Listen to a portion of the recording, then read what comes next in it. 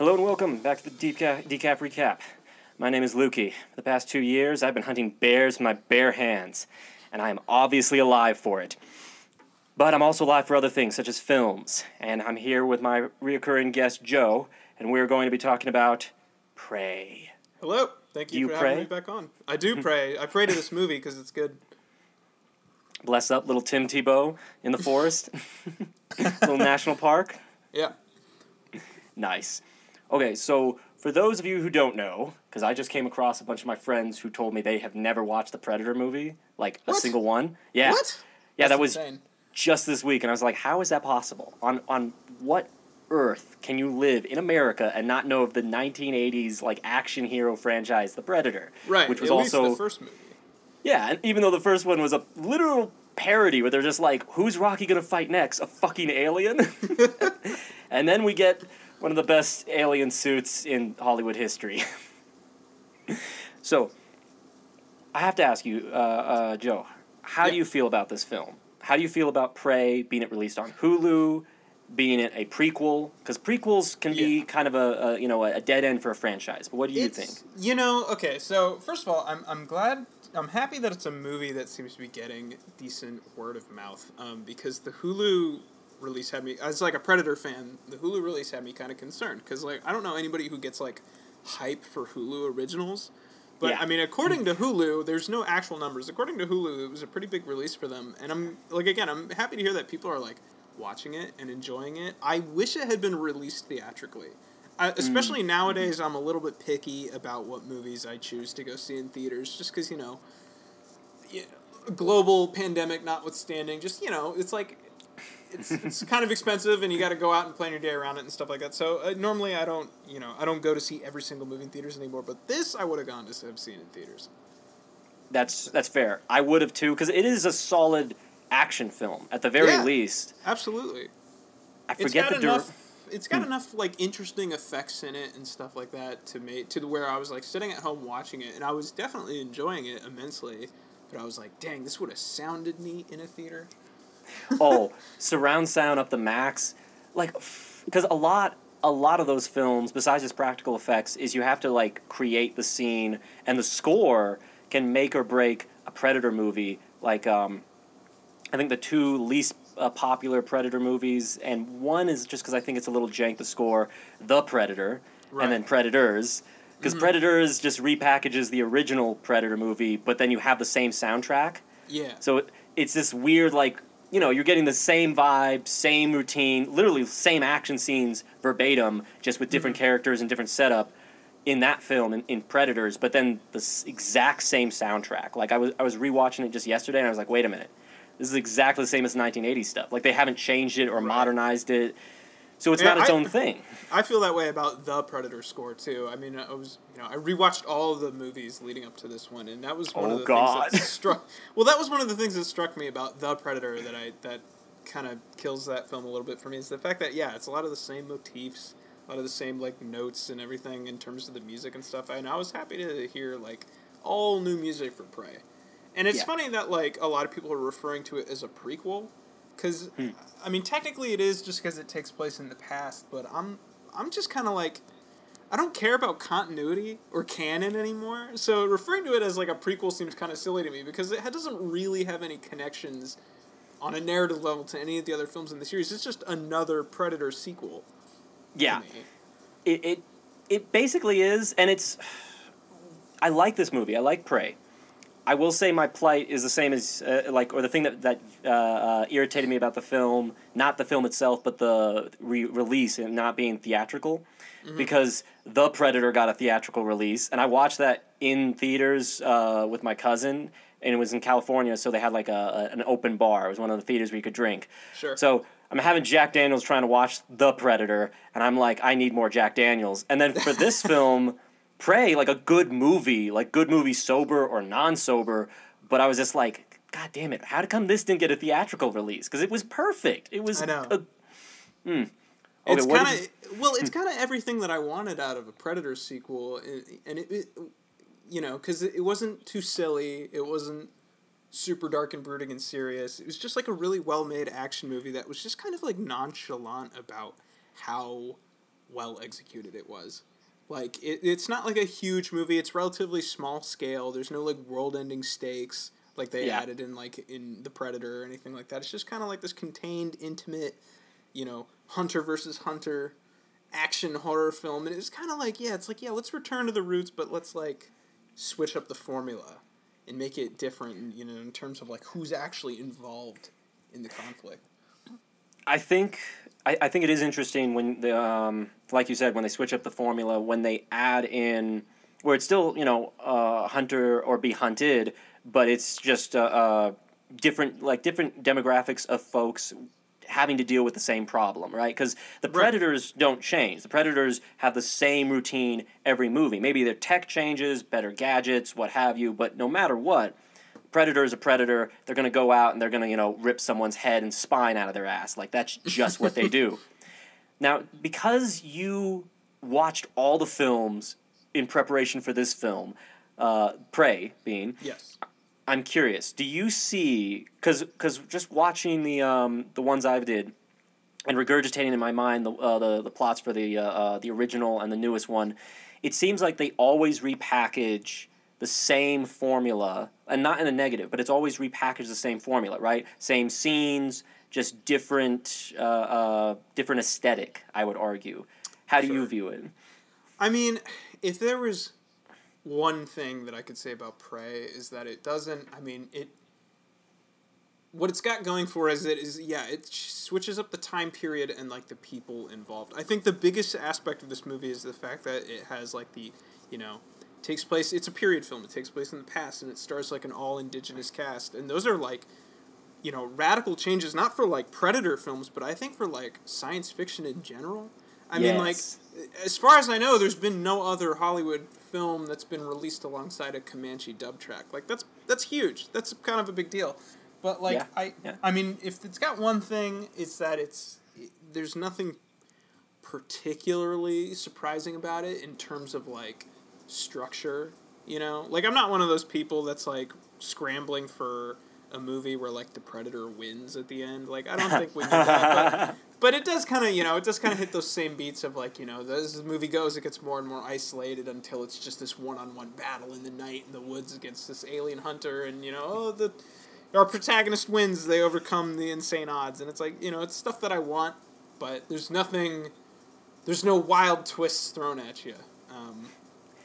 Aside from the characters and the setting, which is huge. It's a big difference. But yeah, like, well, the character setting, the idea that there's not just a language barrier between you and the Predator, but the Predator, the Comanche, and then the fur trappers, because they're not colonists. This is 1715. This is before the colonists. This is just like people who discovered America and were just, you know, exploiting it for game. But, like, there are, I think, certain scenes or certain action scenes do, I wouldn't say they have, like, a deeper meaning, but they deliver differently just based on the context. Like, in the first Predator movie, right?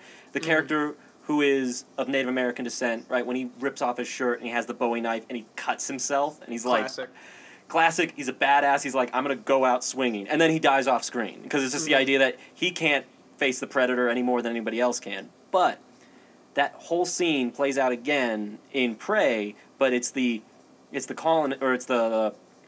fur trappers, right? And they're just cutting the Native American brother of the main character, the Comanche character. They're just cutting him for fun, and it's in the exact same spot. Mm-hmm. And so, like, again, because instead of it being self-mutilating, it's more of showcasing, like, the violence and brutality of that era, because everyone is fighting with everyone. Like, a lot of people don't want the main character, right, to go out and hunt because they're sexist, so she has to literally beat their ass. Right. And then, like no one is negotiating. Like, everyone is fighting for something, and that kind of showcases in just taking, like, the iconic scenes from the first Predator movie, and they just repackage it where it's like, oh, it's everyone is just gunning for everyone. It's not self-mutilation, it's torture. Yeah, and, well, one of the cool things that I liked about this, and this became more apparent to me when I rewatched it, is that there's actually, like, long stretches of this film numerous times over where there's just really no dialogue at all. And I think we learn a lot about the characters in the movie just based on how they respond and retaliate to violence, which is true about the original too. Everybody has a different way of of approaching the action. And this is true to a lesser extent in films like Predator 2 and Predators, is like everybody's got like their weapon, their thing that they use to defend themselves, and how they interact with like the alien hunter kind of tells you a lot about a character's personality and how they're like interpreting the situation. Which I think this movie does really well. Way more than any of the other sequels. It does, because it's the main character, she's learning in real time, like, how to deal with the predator, how to deal with the fur trappers, how to deal with just, like she has to adapt to everything. Because the environment, you get the idea that everything is the jungle. It's the law of the jungle everywhere. Like, with the bear, the wolf, like, the whole scene where she is just being hunted by other animals in the area, because you realize, oh, this is the wild. Like, this isn't Yellowstone National Park, regardless of what our minds might think of. This is a fucking crazy land with bears running about. And then the Predator's like, yes, this is exactly what I wanted. Yeah. And I mean, that's what I did like about this movie. Like, they kind of, all the marketing established was like, the Predator's first hunt on Earth. And what I like about what this movie does is how the Predator is kind of shown to be like working its way up the ecosystem's ladder of predators until it gets to the real game, which is people. Yeah. I thought that was a cool way of kind of like character developing the Predator. He's like going after more and more dangerous prey throughout the movie until he finally, is hunting humans, and then he gets really reckless. Yeah, and the visual storytelling where he's invisible, right? There's an ant. Just spoiler alert, but not really a spoiler alert. Like, there's just an ant crawling on him, and then that gets eaten by a bug, and then a mouse eats the bug, and then it's a snake, and then you get the idea that you see visually, oh, it's a hunter, that it's going after whatever it sees as proper game, right? And then the characters discover that, at least the ones that survive long enough to discover that, who don't just get like fucking zooted immediately. But I don't know, it was. What do you think of the Predator design? Because this Predator looks, it's modernized to a degree, but it's also kind of primitive in its, where it doesn't have, like, the plasma cannon. It doesn't have nearly as much. I loved the Predator design. I've seen a lot of people kind of complaining about just the way the face looks and stuff like that. I thought it was cool, though. And I mean, I like the idea that, like, for the most part, we're like 5 movies deep into the Predator franchise. 7 if you count Alien versus Predator, and for the most part we've been kind of seeing variations of the same kind of like bone and muscle structure in regards to like the face of the Predator over all the last few years. And so it was interesting to see somebody design the Predator in a way that looked like kind of radically like you could tell it's the same species, but it's like it had a different face to it, which I liked. It did. And then scaling back the technology was really smart, too. I mean, because it not only, like, makes sense contextually going back in time, but also, like, having... downscaling the Predator tech while still making it dangerous sounds like a difficult thing to do. And stuff like the 3-bolt, like the bolt gun that it has was sort of like an interesting way to parallel it with, like, the human weaponry of the time, like arrows and muskets, like something that needs to be reloaded after it's been fired. I thought that was cool.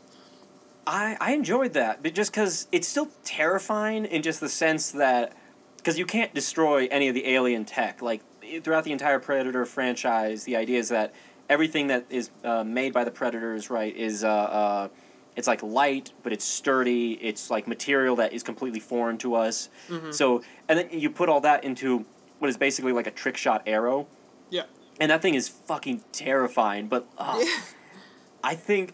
Okay, what about the, because the gadgetry we can dive into. How'd you feel about the shield? Because the shield was like the newest gadget, and it was kind of terrifying for me at one point, just because, like, the main character literally gets into a rock and a hard place with it, and it's just...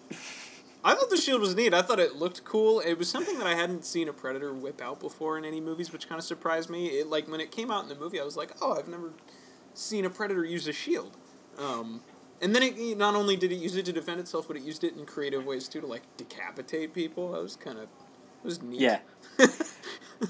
And then, I mean, most of the gadgetry we see because of the fur trappers. Because the fur trappers, who I assume are French, maybe they're Swedish. They're not really like, they don't tell you the language that they're speaking. It's definitely French. It would make sense for the area and the time that it took place in.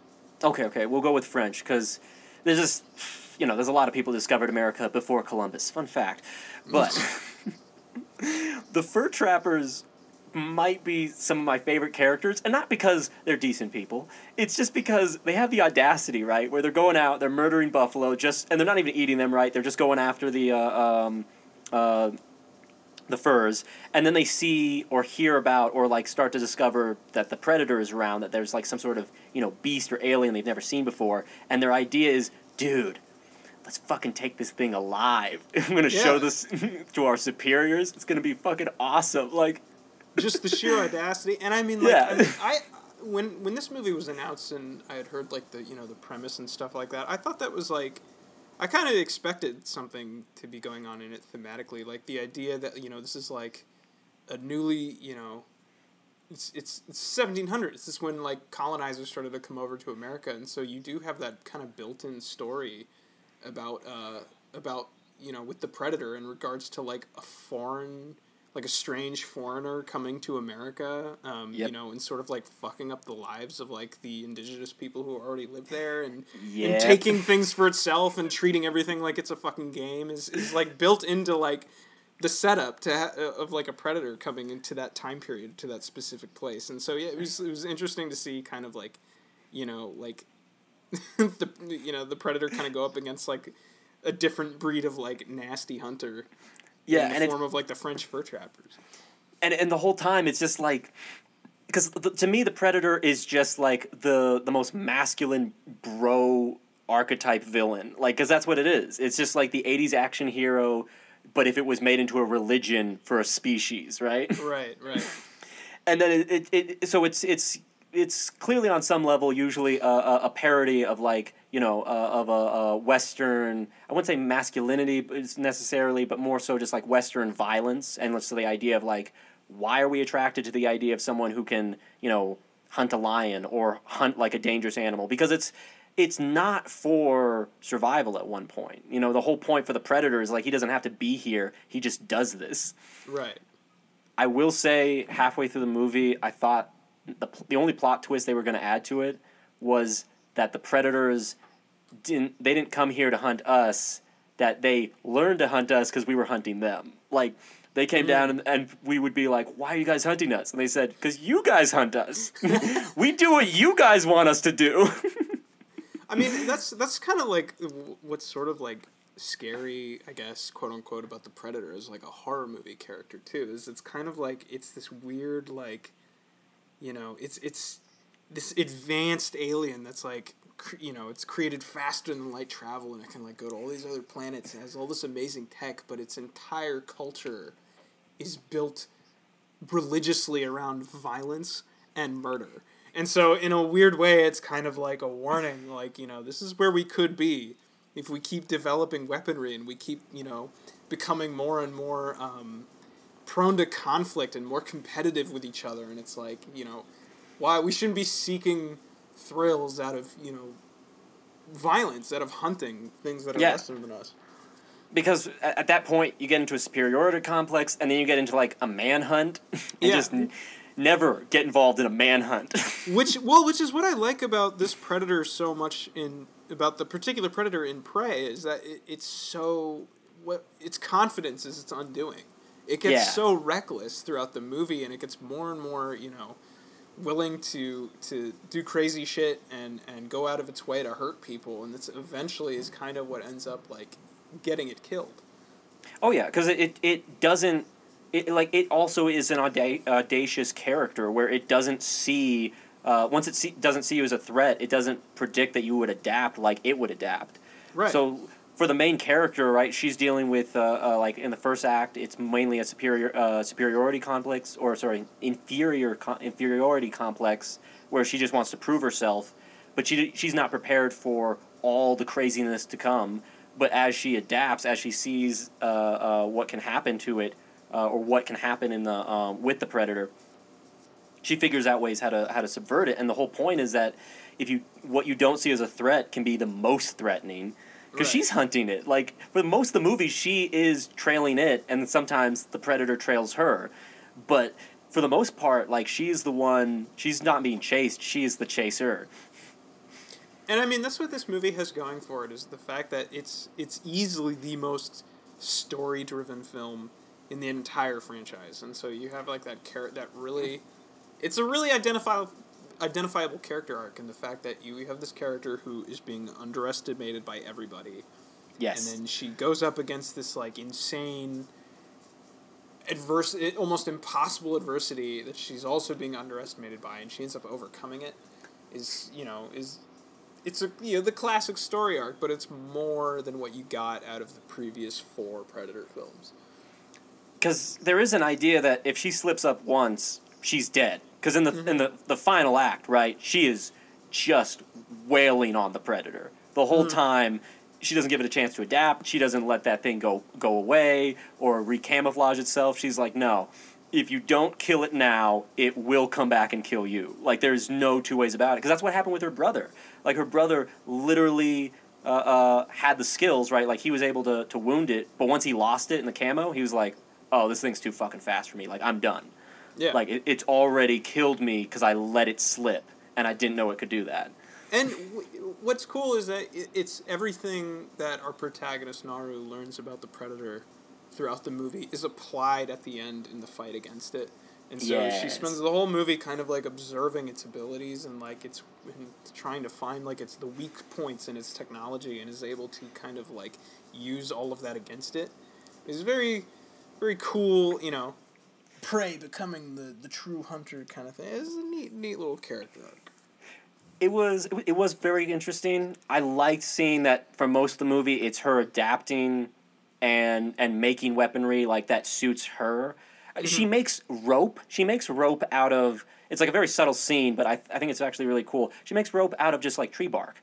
Yeah. Like she decides that she needs something to. She can't just throw her hatchet. She needs to be able to pull it back. I can't make rope. You could put a gun to my head, gun to my family, tell me to make rope out of bark. I would never be able to pull that off in an afternoon. Not a goddamn chance. Like, that's a skill. That is a goddamn skill. I would not survive a day in 1719 America. There's no way. It's just... There's a lot of limb chopping in this entire film. Like, the other franchises, people lose limbs all the time. But in this one, it's double digits, right? Yeah. I noticed on the second time I watched this movie, I noticed, like, there were, like, 6 times that people got their legs chopped off below the knee. I was like, why is the Predator going for everybody's shins so much in this movie? It happens a lot. Well, the first guy who does it, like, the first guy who gets his, like, legs chopped off, he stabbed the Predator in the foot. And I think it's just being petty. It's just like, you motherfucker. And then it goes, oh, shit, that works. I should keep doing that to people. Yeah. It just becomes, like, it's like a video game when you're hitting red shirts, you know? Yeah. Whatever works, you just keep on doing. Bam! Bam! Bam! I thought this movie had really... It sounds kind of messed up to say. I thought this movie had really great kills in it, without going without going too gratuitous with it. Okay. Like people get like fucked up in this movie, and like really like brutal. Like nobody gets like burned to a crisp by like a laser or anything too fantastical. It's just a lot of like people just like getting maimed and stuff. And I was kind of worried. You know, I think the big concern a little bit in the back of everybody's mind when hearing about a Predator movie being released by Disney, you're just kind of like, oh, they're going to kind of dial it back a little bit. But they really didn't. Some pretty brutal stuff in this movie. If the director, I forget the director's name, but he's the same guy who directed 10 Cloverfield Lane. Mm-hmm. Dan Trachtenberg. Yes, thank you. And he, in general, with his movies, he doesn't seem to pull punches. Because 10 Cloverfield Lane is another film where it's low budget, where it's mainly based around the actors being able to act, but the scenes are so uncomfortable in 10 Cloverfield Lane. Like, it's just, like, John Goodman in that movie, he's creepy, but he's so good at playing a creep. Anyway, to double back, the main point is, like, that director does not pull his punches, and I'm glad that he was able to get away with so much. Sorry, go ahead. I was just going to say, like, one thing on the kills that I thought was going to happen in the third plot, because they show it in the third act, because they show it in the first act, when the Predator kills the wolf. It's the only scene where we see the Predator actually, like, you know, carve something up and, like, pull out its spine and skull. And I thought that he was going to do the same thing to the main character's dog. Like, she was going to lose her dog and her brother, like it's a sad country story, and then it would have been personal. Because if you show a dog getting, like, beheaded like that, that would be more shocking to people than seeing, like, a bunch of fur trappers getting beheaded. Somebody mentioned that to me when they were talking to me about this movie. They were like, the scariest part was not knowing whether the dog was going to make it or not. I'm like, that's really, like, the big toss-up when you're watching, like, monster movies that feature pets, is, like, there's really no way of knowing if the dog is going to make it or not. I'm glad it did at the end of this one. I'll be honest, if they killed the dog, it would have been, like, tragic and, like, dramatic as shit, but I kind of wish they went that route. Just a little, like, it's nitpicky. It's very nitpicky, and it's morbid nitpicking at that. But like, then we would be on the same emotional level as the main character, because, like, it's very hard to understand what it'd be like to lose a brother. But everyone can imagine what it's like to lose a dog. Like, her brother wasn't enough for you. You had to get the dog. You had to maim the dog to really care about what was happening. But just because it's more objectable to, like, modern day America, right? Like, if you show a dog die in cinema, people act like you just left a baby in a hot car. I just feel it. That dog was such a good performer. I'm so glad it made it to the end of the film, and it contributed. It contributed to the final blow. Good teamwork. And that payoff, because they show the teamwork throughout the entire story, that she's trained her pet very nicely, and, like, that he is capable of hunting as much as she is in the entire film. So yes, the dog, like, props to the dog, cute dog, glad it survived. I'm just saying, if it died, I would have been, like, full on vengeance mode for, like, yes, fucking destroy the Predator now. Like, I like how that thing looks, but it killed a dog in front of me. And it, like, you know, I'm talking full dismemberment, the whole shebang, where it pulls the spine, the skull, like, because that would have been dramatic for the audience to see, but alas, it wasn't meant to be. And it's fine. Again, that's like me being as petty as I can be with a kill in a movie. I mean, what's cool, I mean, they like I said, they kind of backscaled the Predator technology. It's definitely like a more, not primitive Predator, but again, it's just sort of a less technologically advanced one. And what's cool is that despite the fact that this movie is so kind of small scale and isolated, the body count is pretty high. Yeah. Which really, like, heightens, like, you know, how dangerous this thing is. And so when she triumphs at the end of the movie, she's able to defeat it. It's like, it's a real victory. Because only this one person was able to take down this serial murderer from space. Very much so. And just the idea that we'd have to deal with one of those motherfuckers when you only have muskets and melee weapons. Because, like, you know, you see the Predator take on miniguns, bazookas, flamethrowers, like, the whole fucking works. But muskets? Yep. Like, oh my god. It's just not fair. And you can tell the Predator is having fun with it, because it lets them shoot it. It's just like, I don't give a shit. I want the scars. Hit me in the head. Joe Pesci me.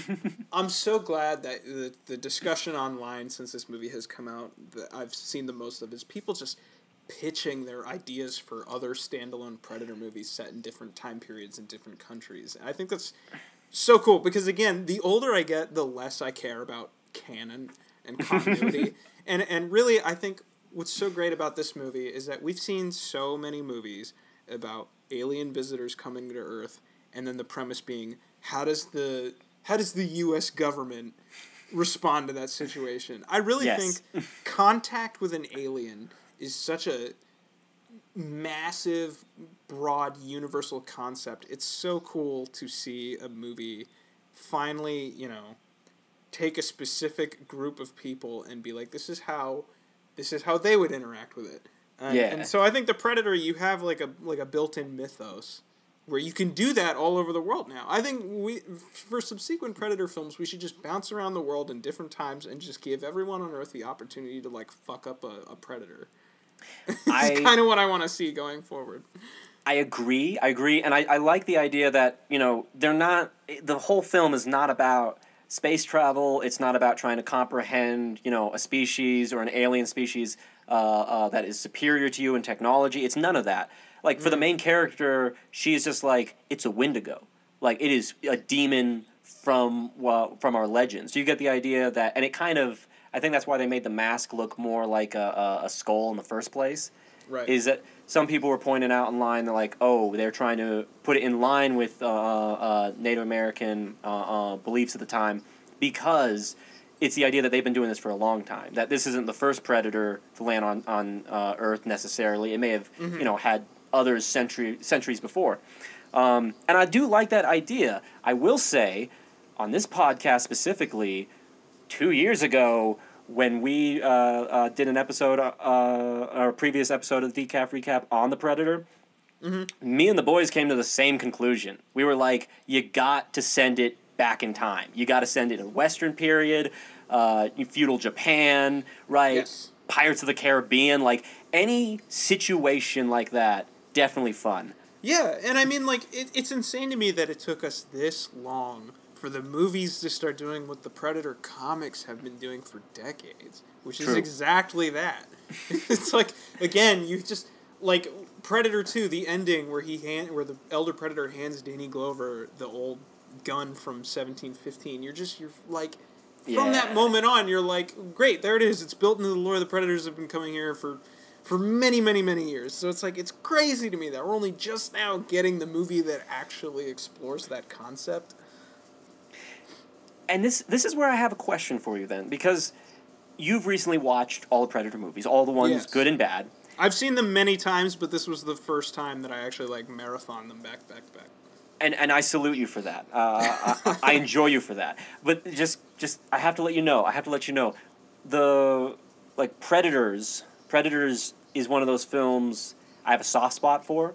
Yes. I personally enjoy that film because it takes the Predator, it does the same thing where it repackages the story we've already known, right? Takes the original, repackages it, changes the formula just a little bit, where it literally shows you, like, the old traps won't work, you gotta subvert the genre a little bit and make something new. But in context, they could take it a step further, in my opinion, after this film. Because the whole point is, when they can't come to Earth because it's too cold or something like that, or because they can't just reach us via spaceship, what have you, they usually grab people who are like rejects, right? And they put them on a planet. And that's what Predator's all about. It's like a battle royale planet or a game preserve, as they call it. Hear me out. They could do the same thing again. The only difference they got to do is, what if the Predators are cryogenically freezing people from time periods that they enjoy? Oh, shit. Because I don't know about you, but if you watch the end credits, there's no end credits scene for Prey. But if you watch like the end credits, as it goes, there's like just a little montage of cave paintings, right? Of just Native American paintings depicting the story of our main character and her struggles. The ships show up at the end. The ships show up at the end. What if they cryogenically froze her, the dog, maybe a few other Comanches, and you could bring it back into, maybe it doesn't even have a time period. Like, we don't know if it's the future or if it's the present, but it's that battle royale world, and it's people from, like, 12th century, 15th century, the 1920s, all of that. You put them on the game world? Yes. That's pretty smart. Because they've already hinted at that. Even in Predators, they're like, they have a samurai sword, right? They have, like, feudal Japan as a reference for that the Predators have been hunting there as well. So it's just like, why wouldn't they keep prime stock of some of warriors throughout time? Well, see, that's a really smart, because people are like a decade or so later, people are really kind to that third movie, Predators. From what I see online, everybody before Prey came out, everybody had kind of agreed that it was the second best Predator movie after the first. I don't agree. I like Predators. I like the grim tone, and the setup is so great. It's a really good idea. My beef with it is that it doesn't cash in on that concept very hard. Like, it takes place on another planet, but it's not weird enough to really, like, warrant that reveal. Like, for the most part, they're just in a forest, and it's just a retread of the first movie. But that's an interesting, whimsical. Yeah, that's an interesting idea that would kind of shake things up, as you take a bunch of different people from different time periods. The reversal of that, I saw someone online suggest that they make a movie set in like ancient Rome where the Romans capture a predator and force it to fight in the Colosseum. So it's like Gladiator? Yeah, like Gladiator with a predator. I thought that sounded dope too. That would be cool, but hear me out. I would only tweak that a little bit because I'm a little bit of a history buff on Spartacus. Spartacus being the guy who did the whole slave rebellion against Rome and the Empire of Rome. What if you have it that time period, Spartacus, the whole slave rebellion, but Spartacus is the predator or is aiding the predator in its escape? Ooh. So it's not just a slave rebellion Spartacus style that we all know and love. It's the predator is also there. And it's not outside of the realm of reason either because there have been many human team-ups with the predator in media before. It's happened quite a few times. And they're fun, but like I don't know. I'm. How do you feel about when the predator speaks? Because there's always a moment in the film, especially with the original one, where it does speak. It can understand our language or communicate with us. It just feels above us, right? Like for I like it. I like it when the predator speaks. I don't have a problem with it. I don't think it should ever speak in like complete sentences to somebody because again, I think that idea is that it kind of it sees us as game, as prey. So it really has no reason to hold a conversation with anybody, but some people are bothered by the fact that the predator laughs at the end of the first film. Really? He's got that evil laugh, but it always made sense to me as he had recorded Billy's laughing earlier in the first act of that movie, and so contextually it figured out what laughing was, and at the end of the movie it's kind of replaying it in Arnold's face. I like the predator kind of parrots human speech. It's cool. And when it does that, it's pure psychological warfare. It's not doing that just to be playful. I mean, it's a little bit playful in nature, but it's mainly supposed to be psychological terror. Because both in Predator 2 and Predator, whenever you hear the Predator speak, it is meant out of spite. It's meant being like, okay, you hurt me. I'm going to say ow. I'm going to say ow in your language. I'm going to say fuck you in your language so you understand how pissed off I am. I'm going to regurgitate your best friend's lines or laughter in my own chuckle. That great bit in Predator 2 when it grabs Danny Glover by the throat and calls him a motherfucker. It's awesome. And then they're just stuck on a ledge, and he's like, your move, asshole. Shit happens. It's great. It's awesome. There is a scene in Predator 2 that is legitimately scary when the Predator's on the subway, and it just decides everyone in LA is fair game because everyone's strapped. But it regurgitates the child's line, "Want some candy?" Yes. Right before it just, like, guts another rookie, and it's just, like, that's a horrible way to go out. Like, to die on a subway in L.A. in some weird fucked up future where L.A.'s somehow worse. I mean, I know you already did the Predator podcast where you went over, you did the series retrospective and everything, so I don't want to go into it too much, but Predator 2 is an interesting movie to me because it's got great moments in it, but I think for the most part, it's a really, like, clunkily directed movie. I don't think the action in that movie is very good.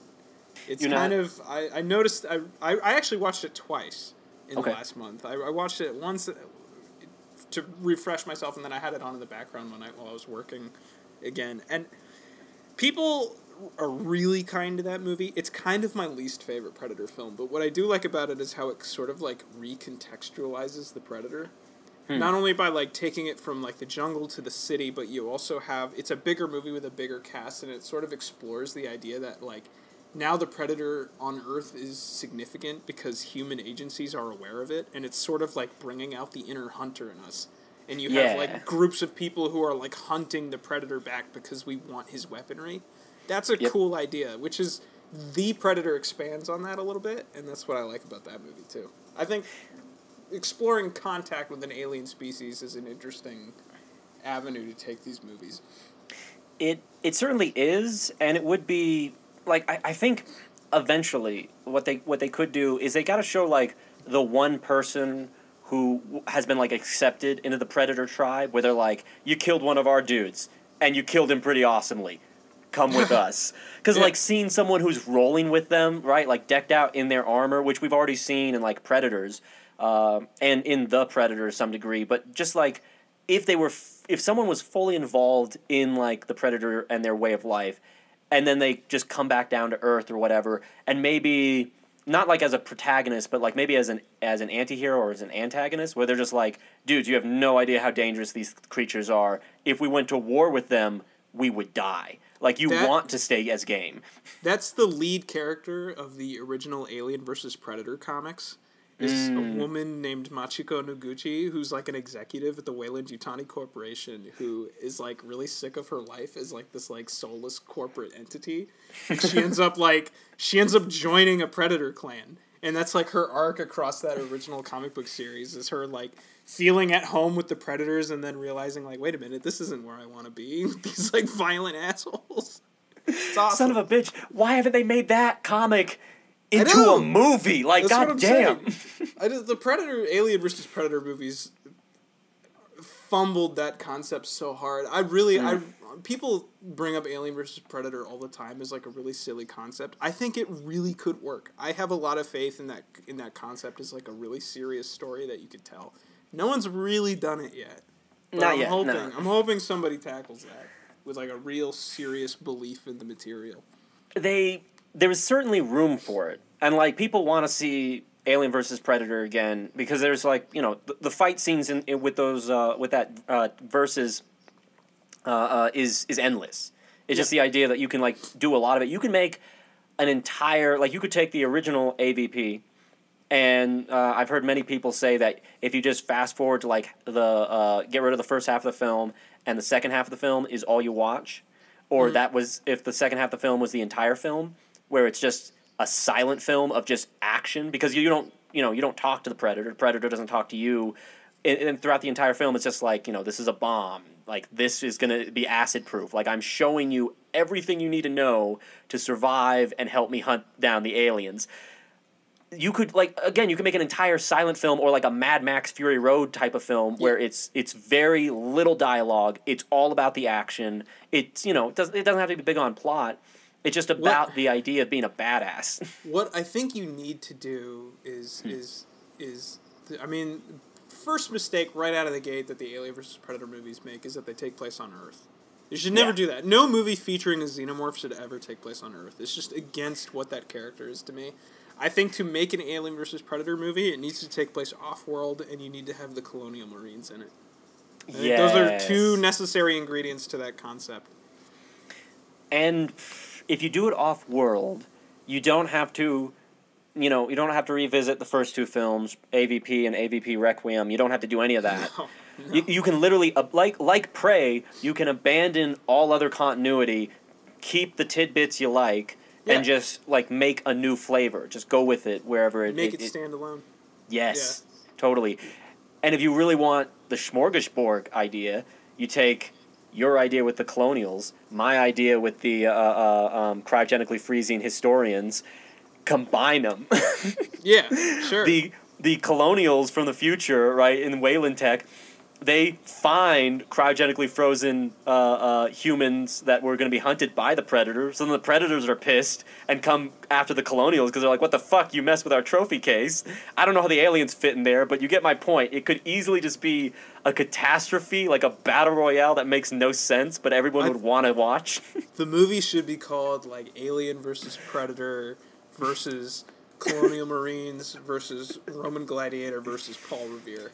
Yes. Be the movie that you make. Yes. It would be sweet, and I would watch it. Like, the whole long-ass title, like, fuck it, throw in Napoleon Bonaparte, throw in Hugh Glass, like, all the badasses one can name from history, just throw them in there. Like, have fun with it. Because, like, at this point, I'm with you. I don't care about the continuity. I just want to see something whimsical.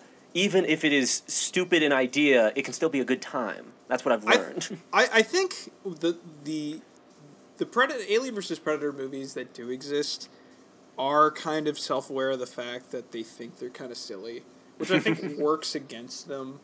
I think you could make an Alien vs. Predator movie that has, like, a legitimate lore to it that could actually be kind of scary and also work as an action movie. I'm waiting for somebody to do that with it.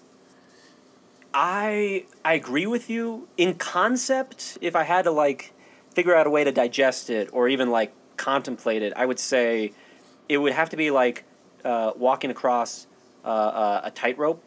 And the idea is that on one side you've got the vicious murderers, which are the and game hunters, which are the predators, and then on the other side of that rope you've got the aliens, which are literally supposed to be a symbolic horrifying symbol for for rape, for power, for all of that. Like it's a parasitic organism that does not give a fuck about consent. So the idea is you have these two very vicious animalistic mindsets that even today in modern day culture, the cruelty and talking points between the idea of like treating someone as a lesser like an animal. And the concept of rape and the power that people attach to that, all of that, you could add talking points throughout the entire film, and like the main characters are just trying to survive, right? They're not trying to become the predator, they're not trying to become the alien, they're just trying to fucking like survive and stay human, but they have all these vicious actors around them. Yeah. And I mean, that's always was my concept. It was like, so in the Alien versus Predator lore, everything always starts because the predators are breeding the xenomorphs specifically for hunts. Yeah. And that concept kind of works to me, but it always bothered me because I always felt like it took agency away from the xenomorph. Yeah. When all those Alien movies are about being really far out in space in places where you're not supposed to be and going against some kind of creature that you have no control over. So if it were up to me, I would change the lore, and I would make it so that the aliens and the predators have been at war for each other for like millions of years, and the predators had to become a hunter race because of the xenomorph. Right, okay. Would be kind of an interesting concept. And then I think the story that you tell there is about humans kind of wedging their way in between that conflict and sort of coming to the realization that we're not at the center of the universe. Right. Yeah, so I think this is a cool idea. Yeah, I would enjoy that because you gotta bring down the idea of like human beings, man is the measure of all things, sure, whatever, but the problem is we are small in comparison to the universe and celestial bodies out there. And yeah, like we go to the moon and there's a psychological effect that happens to us, to like astronauts who have been to the moon and come back, where they're just like, oh, the entire Earth is my home. Like, This is all we know. And then if we venture out past that, first we would have the audacity to be like, like colonists, oh, we're the OG of the universe. And then you come across all these other alien life forms that are more adaptive, more dangerous. And all we can be is just kind of, we can just hold on to our humanity, and that's kind of it. Mm-hmm. Like, if you want to make it into like a horror action film, you show characters who are not badasses, who are like just like like in Aliens, right? Like the colonists, the people who are not part of the Space Marine Corps or anything like that. Just the people living. Like, you're just like an 8-year-old fucking child running about while this battle royale is happening with you. Because that's traumatic, but how do you survive that? And it could just be... I enjoy the concept now. Yeah, there's really big ideas in there that I think are worth exploring. And like I said, it's like you have these Predator films that are kind of about how like a contact with an alien race and how that turns us into like competitive hunters on our own terms. But then you've got the Alien movies that are about, like, again, like being out in space in places where you shouldn't be, and like the dark secrets that might be hidden in like very like perverse corners of the universe and stuff like that. And those two things can kind of mesh with each other. You can tell a really interesting story that way. I agree. I wish they would go for the Alien franchise. Quick tangent. I wish the Alien franchise went more in a direction of like Lovecraft, not in size where it's like, oh, the aliens get bigger, but just in the idea of like quantity and scale. Yes. Because like once you have like one of those fuckers on your colony, it spreads. Like it grows bigger. It changes the entire environment to suit its needs. Like the whole point of it is it's like a gangrene infection that you have to cut off, otherwise you die. Right. And seeing that, but like on a planetary scale, would be interesting. Because like, first, if you made a movie where, like a short film, first 15 minutes is just the aliens slowly taking over an entire colony, and you just visually see that from afar, like, that's terrifying. Because, like, it's like seeing a massacre that you can't stop. Like, there's a lot they could do with it, but I don't know. We'll get into the Alien franchise another time in, like, length. I was just gonna say, because this was the Prey podcast. I'm sorry to go off on, like, a huge tangent, but... Nah, you're good. Well, to bring it back, there's one thing I did want to check with you about with the continuity, because we've already expressed that the continuity is not necessary for the Predator franchise to make a successful movie, but there is some weird, jagged continuity, and I think it gets kind of good for me with Predators, because it's the idea that they introduce not one but two different subspecies of the Predators. Mm-hmm. They mention it very briefly, but it's kind of interesting to me that there's bigger ones, that there's bigger predators that hunt the smaller predators. They have some sort of blood feud or something. They don't go into depth with that. But the idea is the bigger predators, if you kill one of them, they don't leave you alone. Like Arnold Schwarzenegger, he kills a small predator, and the predators in continuity are like, oh, he killed one of us. He's worthy prey. We're going to leave him be. Like, he proved himself worthy. The bigger ones are like, he killed one of us. Okay, we're going to learn all the shit this motherfucker does, and we're going to hunt him down. Like, they get more interested. They get more into the hunt, and they just want to eliminate all the things that, can harm them. I wish they would explore more of that, because the idea of having, one predator that has, a moral code, but then a bigger predator that's like, fuck the code. Yes. I don't know. I wish they did more with that. And then The Predator came along, and you know where that one goes. See, okay, so here's my thing, is, I consider myself a pretty big Predator fan. I always have been. Okay. People despise The Predator. Mm-hmm. Until Prey came out, The Predator was easily my second favorite film. Really? The series. After the first... Yes. Yeah. Okay, you're going to have to elaborate. I don't have good justification for this. I totally... the story is terrible. The ideas it presents are so stupid, borderline offensive. But what... I mean, everybody was, surprised when it came out that it was a comedy. And I was like, this film is written and directed by Shane Black and Fred Dekker. And if you go into, all their previous collaborations, The Predator, to me, is a spiritual sequel to the 1987 film Monster Squad. It's the same tone and setting and vibe and jokes. It's the same sense of humor. It's a creature comedy from the 80s. It's like somebody pulled a script out of a drawer from, 1984 and made it in 2018. It's a monster comedy. I like it. You make me want to watch the Monster Squad movie. I'm aware of that movie. I didn't watch as a kid. Yeah. You make me want to watch that movie, then watch The Predator just to understand the parallels. Because I agree with you, The Predator is comedic. It's way too comedic for what I thought it would be. But people were surprised that it was a comedy, but I was like, I'm aware of who made this movie. I walked into it in the theater knowing that's what it was going to be. If you watch Monster Squad and The Predator back to back, they make a great double feature. Goddamn. Okay.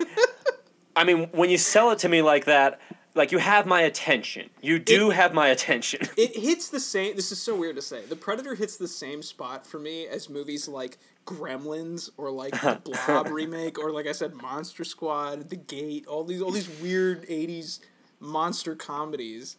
The Predator fits into that weird mold for me, and I like it for that.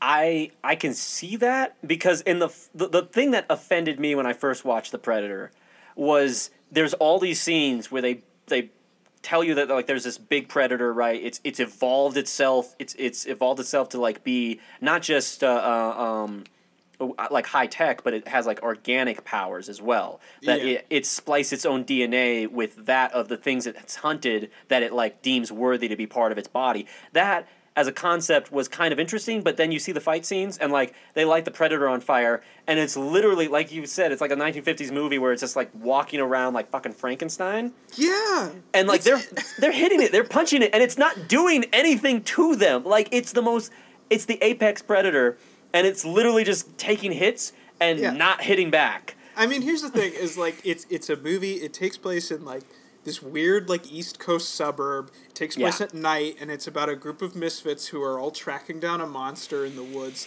kind of around Halloween time. And I'm like, you have all seen that movie a dozen times over. Why do you hate it this time? Because you loved it all those other times. I don't get it. Because it offended bro culture, all right? Bro culture thought it was going to be something serious, bro. I understand that that's not the movie that people want out of the Predator franchise, but I'm okay with it. I think there's when you've got 7 movies featuring the Predator, it's okay to have one that's a silly comedy. I appreciate it for that. that is fair. Viewing it, taking the director in mind on that level, and understanding that okay, it's much more of an action comedy. Fair. But if they're gonna, I don't know, like if you're gonna do an action comedy, in my mind, you don't pull your punches at all. Like you go for the comedic jugular. I'm talking Hot Shots Part 2. I'm talking Naked Gun. Like maybe not in like full slapstick where you can tell it's cartoonish, but like just in the idea that like those funny videos we used to watch on YouTube where like, you know, someone got hit by a car, not dead, but like they flew funny and therefore it's a funny thing. Like those You're asking for the movie to be clever, essentially, with its humor, right? I might be asking too much of it. Yes. Yeah, I totally agree. And I will fully admit that the Predator is a broken movie. It's obviously, like, the third act of that movie was completely reshot, and there's scenes in it that are cut together in really weird ways that don't make sense. But just the fact it's so juvenile. Like, it's just constant swearing and, like, dick jokes, and it's like, they don't make movies like that anymore. Not since the 80s, when they made these, like, awful monster comedies every so often. Okay, but they literally could have had one of the characters, I shit you not, like, they could have just had one of the characters punch the Predator in the balls, and then just someone say, Predator's got balls, or Predator's got nards.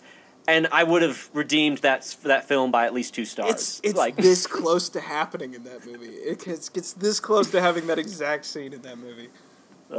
It's just... And then you get Prey, which is, instead of trying to build up, like, you know, this apex predator that's a badass but doesn't do anything, it's just, we're seeing the upcoming of a badass.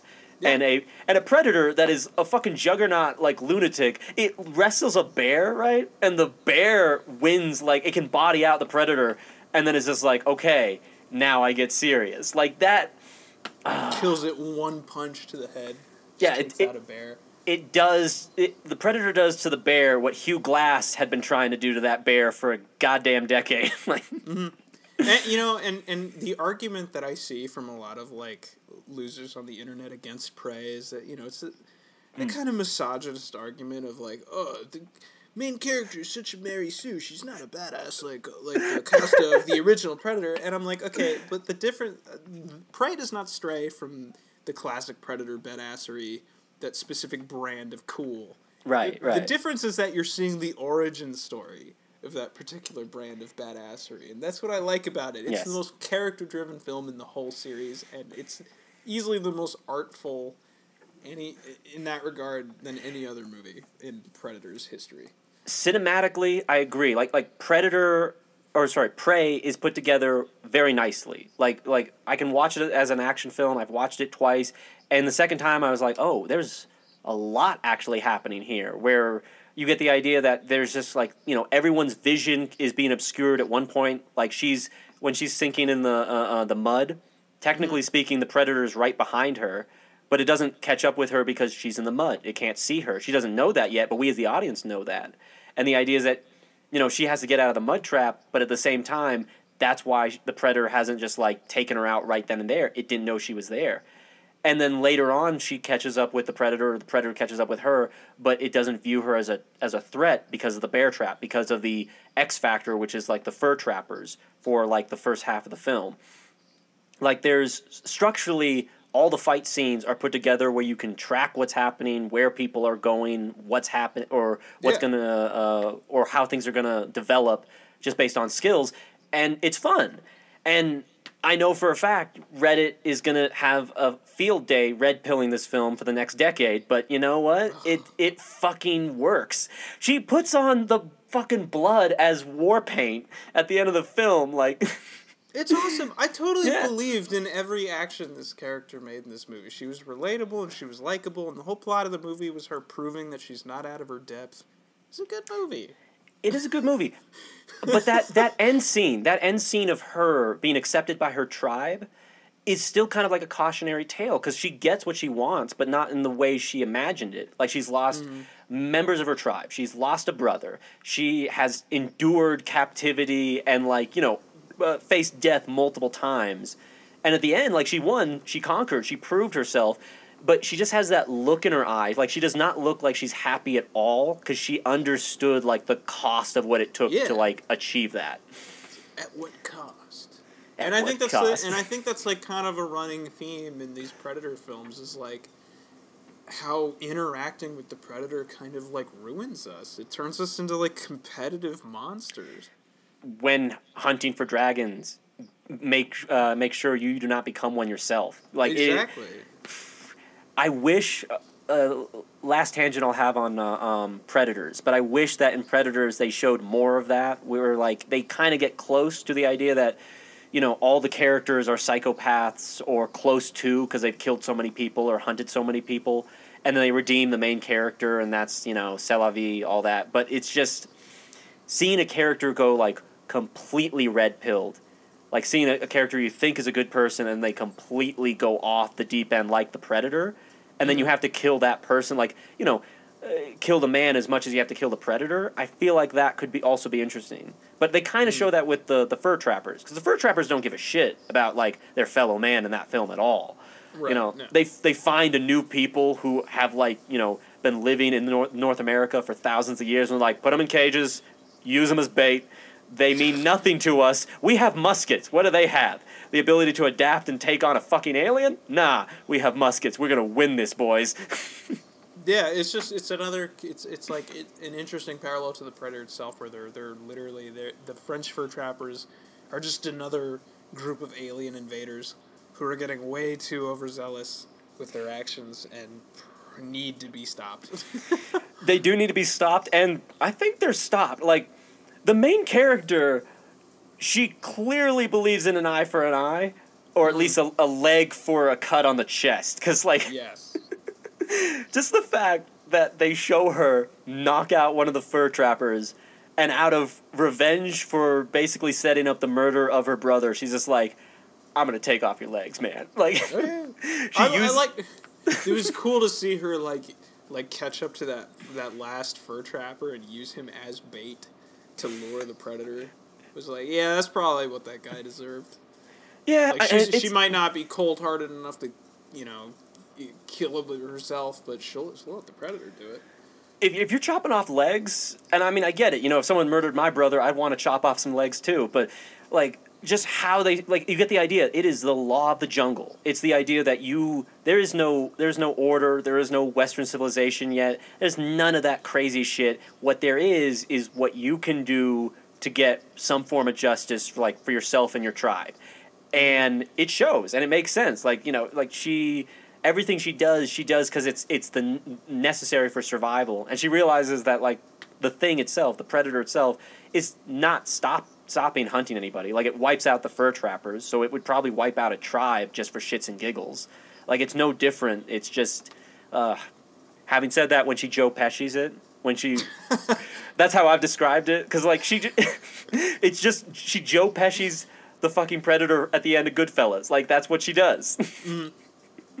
I like this lead character a lot. I think my favorite lead character out of any of the Predator films. It's just such a clear, defined arc, and Amber Midthunder just feels so at home in, like, the action horror hero role. Yes. This is a very cool character.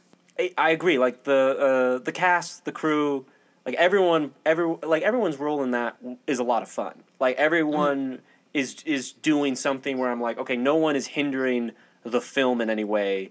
If anything, I wanted to see more people on screen, like, not more talkative or exposition parts, but just the interactions, right, between so many different worlds. Yes. And you get the idea that most of it, again, is like a silent film. You could just mute that film and understand exactly what's happening, and the audacity and malice of, like, the bad characters. Because the bad characters, right, put people in cages, use people as bait. Like, it's that, and then it's an eye for an eye. It's the law of the jungle. Like, they could easily show, like, you could mute that movie and still understand exactly the plot. And I enjoy that because it's visually telling you what's happening, and we need more of that. Like, more Mad Max, more Prey, I don't know, Battle Royale scenes. I'm obsessed with Battle Royale movies in general, so. There needs to be more of them. There should be, but it's just, I don't know. It's not, like, it's hard to redo. Like, Predators is kind of that.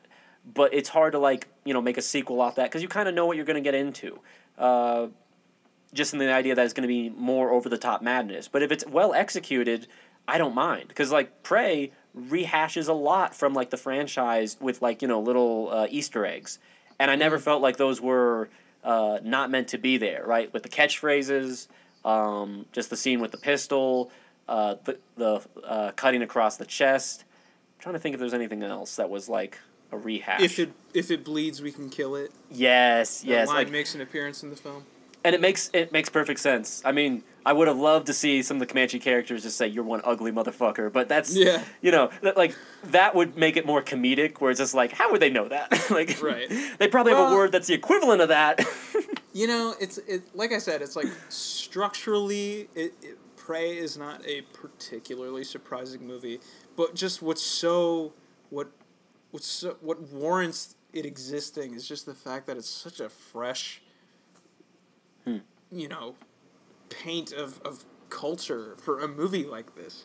Just the people that it concerns itself with is like such a big deal, and just like it warrants so much of like why even make this movie at all is to just like, yeah, you know, have let's make a movie about like Native Americans fighting an alien. It's a cool idea. I'd never seen that before. And I agree with you. Like, it's one of those things where it does not have to be a new idea. It just has to be fun to see. And like, if someone it just has needs like to be a fresh take on an old idea. Yeah, fresh take. Like, get involved in the culture, show the mythos. Like, because there's some great like mythology across the board from like all cultures and whatnot, and to showcase that in an action film, I don't think we're past that. I don't think we're above that. Like, that is something that can be enjoyable if the source material for both the franchise and the culture is taken seriously, is not taken lighthearted, but instead it's just like, okay, this is the way of things. Right. This is like what we're gonna dive into. This is like the perspective we're going with. Did you watch the? Oh, sorry. Continue. Oh no, I'm just rambling now. Please. I was gonna say, did you watch the Comanche dub? No, there's a Comanche dub? Yeah, okay, so they had all of the actors in the film record the dialogue a second time, and the movie was released alongside an official Comanche dub. It's kind of hidden in the Hulu options, but it was one of the reasons I wanted to rewatch this movie before coming on this podcast, because I wanted to watch it in the other official language, and it's pretty cool. It's obvious. Okay. It's obvious to me that it's a dub because you know the characters' words are not matching the lip movements, but you're reading subtitles anyway, so you're not really noticing that. And I'll be honest, when I first watched it, I kind of was yearning for that, just like because I don't mind watching a foreign film. I don't mind watching a foreign film, well, not to say that's foreign, but just the idea that I can't understand the language. But the idea that I would watch a film, and even if it doesn't have subtitles, even if I can't understand the characters at all, you can still understand body language, gestures, and like it forces you to like just enjoy it visually if you can't understand the native language. And that can be fun too. So I'm going to have to watch it a third time, because when I first watched it, I was like, why? It would be super trippy if they did this in Comanche, the language of the Comanche. Because then I'd be like, okay, then I'm just invested in the action. Like, not to say, God damn it, I gotta watch it again.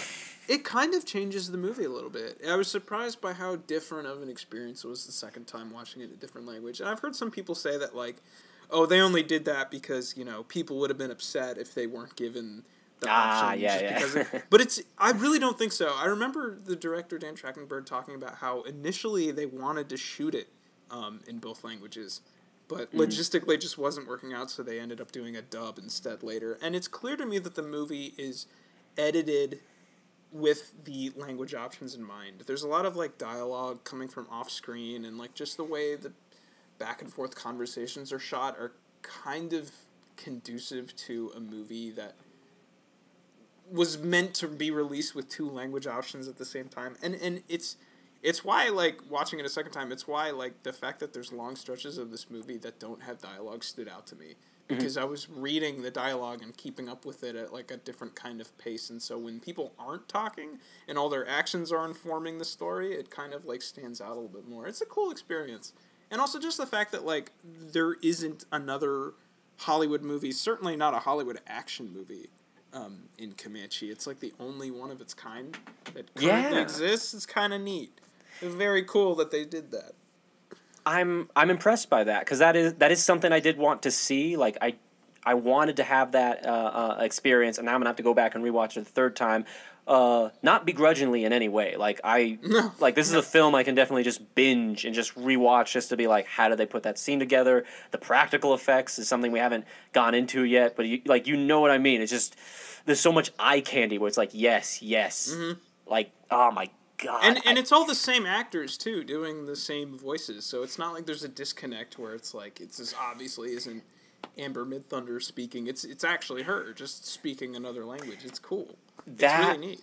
And that's impressive. Like anyone who can just read or practice or knows a second language, like I salute you, because like just being able to read and think in a different language or having to attempt the challenge is tough. And I say that as a dyslexic person who's really trying to learn Greek in his pastime.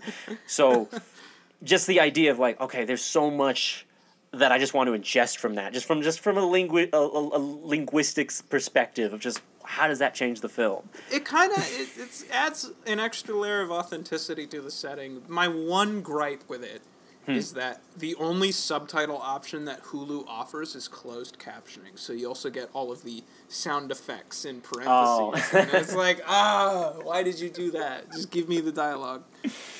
I mean, at that point, though, I mean, you could kill two birds with one stone with that. Like when the fur trappers put her in a cage, you can just have the subtitles say bigotry every time. They don't do that. They don't give you the translation of the French dialogue either. It's just completely just unknown what they're saying still. It's great. I'm okay with that. I'm so okay with not knowing what the French is saying. No offense to the French, but I've looked at their language and how they put together like the word hors d'oeuvres, and I can't spell that. And so I'm petty. I'm petty about that stuff. And I want to see my pettiness being shown in a film. I don't need to know what they're saying in Prey. I know everything that they're saying is just hateful shit anyway, so it's fine. What if they had the English subtitles for the French colonists, but it's all black boxed? It's just all censored. Yeah. Like it's something. You can look it up, but oh my god. No, that's I commend them on that. Have we missed anything? Is there anything particular about this film we have not covered yet that you're like you want to let people know? I'm looking at my Letterboxd review that I wrote of it. I think that's kind of everything. Honestly, like it's a good movie with a likable character and a very clear, identifiable arc, and it offers a new, fresh take on not only this, the franchise in general, but also the Predator itself is different enough to kind of like be a little surprised by what it can do and what it looks like. Yeah. It's a very well-made movie. It's the second best movie after the first one, easily. Yes, because you can never outdo the original. I mean, it's the 1980s and you got a young Arnold Schwarzenegger. I think, in a lot of ways, it is a better movie in some regards, but man, that first Predator, that movie ages like a fine wine. The first movie's Predator better movie now than it was when it came out. Well, the first Predator movie is just the typical 80s action heroes, but if they had to deal with realistic guerrilla warfare. It's the deconstruction of the 80s action movie. It's what if we took all your favorite invincible action meatheads and they accidentally walked into a slasher movie where they all got picked off by a Jason Voorhees from space. It's fucking beautiful. It's so simple.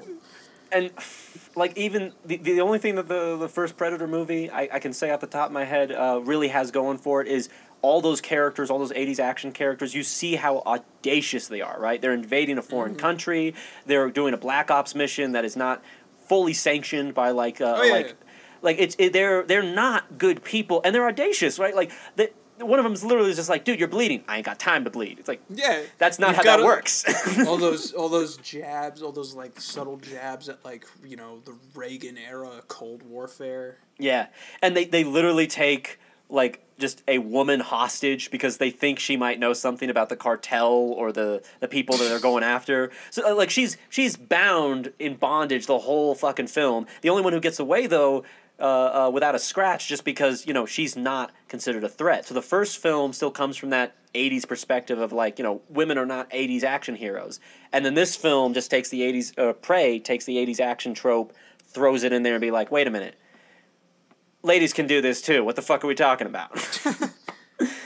Like, it's not, I don't view it as a full feminist piece. It's just like equal opportunity in wanting to survive. If I had to choose. I mean, it's like I said earlier, see, contact with an alien is too universal of an idea to only ever see one kind of person deal with it. Yes, so 100%. It's cool that we're showing different people from different groups from different parts of the world in different times kind of going up against a predator. Let's keep doing that. I mean, if you, like, and I can get really niche with something I've always wanted to see, like, in history, but fight a fucking alien, because... When I first mentioned on the previous podcast about this, when I first mentioned it, I told people I wanted to see the Mongols fight the Predator. Cool. Just because if you look at how like they were like a warrior people who thought it was their ordained right to rule the world, and they got super into like archery on horseback. So just the idea you could have a chase scene of like the Predator running down a horse. And they're just shooting arrows off of it, or arrows off the horse towards the fucking Predator. I don't know.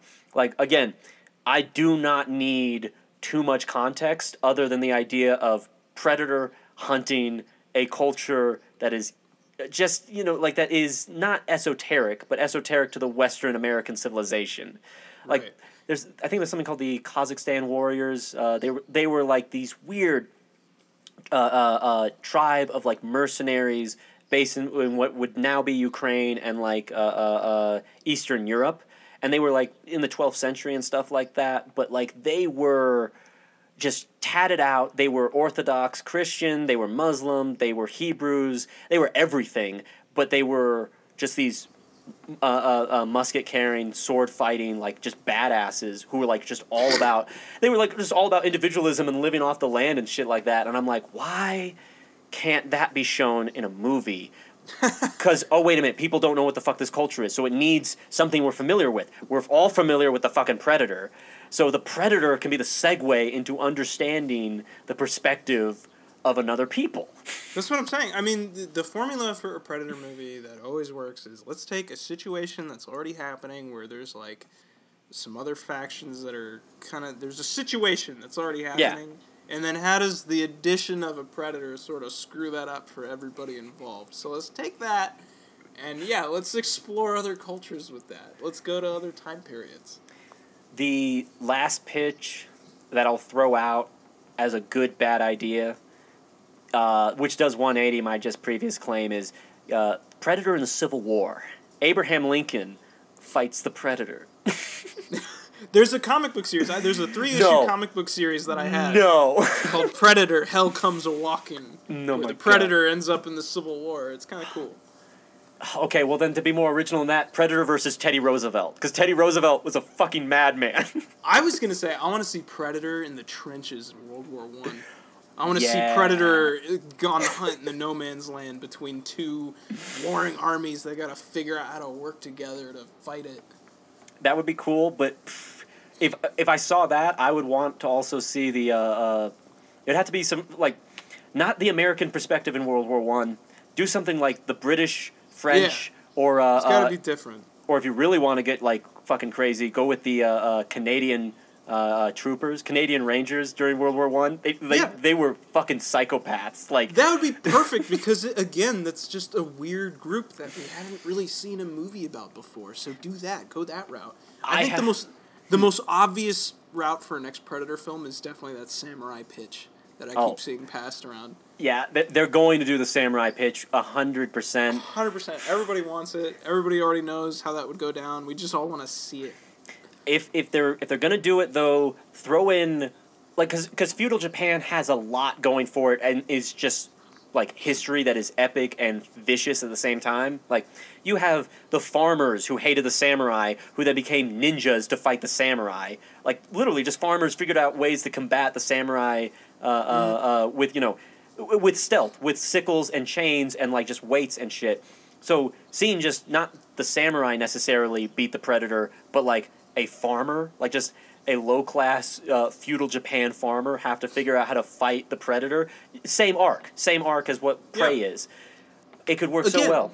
There's so much going on in feudal Japan in terms of, like, what was going on in that time in that country that it's like, what if you threw a Predator in there? How would that completely change the way that people respond to these situations that are already happening? And if you the only way this would probably not work for the franchise, but as like a mini series, what if they made it into an anime? Ooh, yeah, I can see that working out a little bit. Like I would definitely, obviously, Japanese studio animates it. Yeah. Madhouse would be my favorite, just because they go like nuts when they animate. But anyone, I'm picturing that right now. I can see that very vividly in my head. and then you could get like the R rating, right, where you're showing like anime 1980s gore and blood, like Akira, like where you don't give a fuck, like. Hell yeah, please, dude. It'd be fun.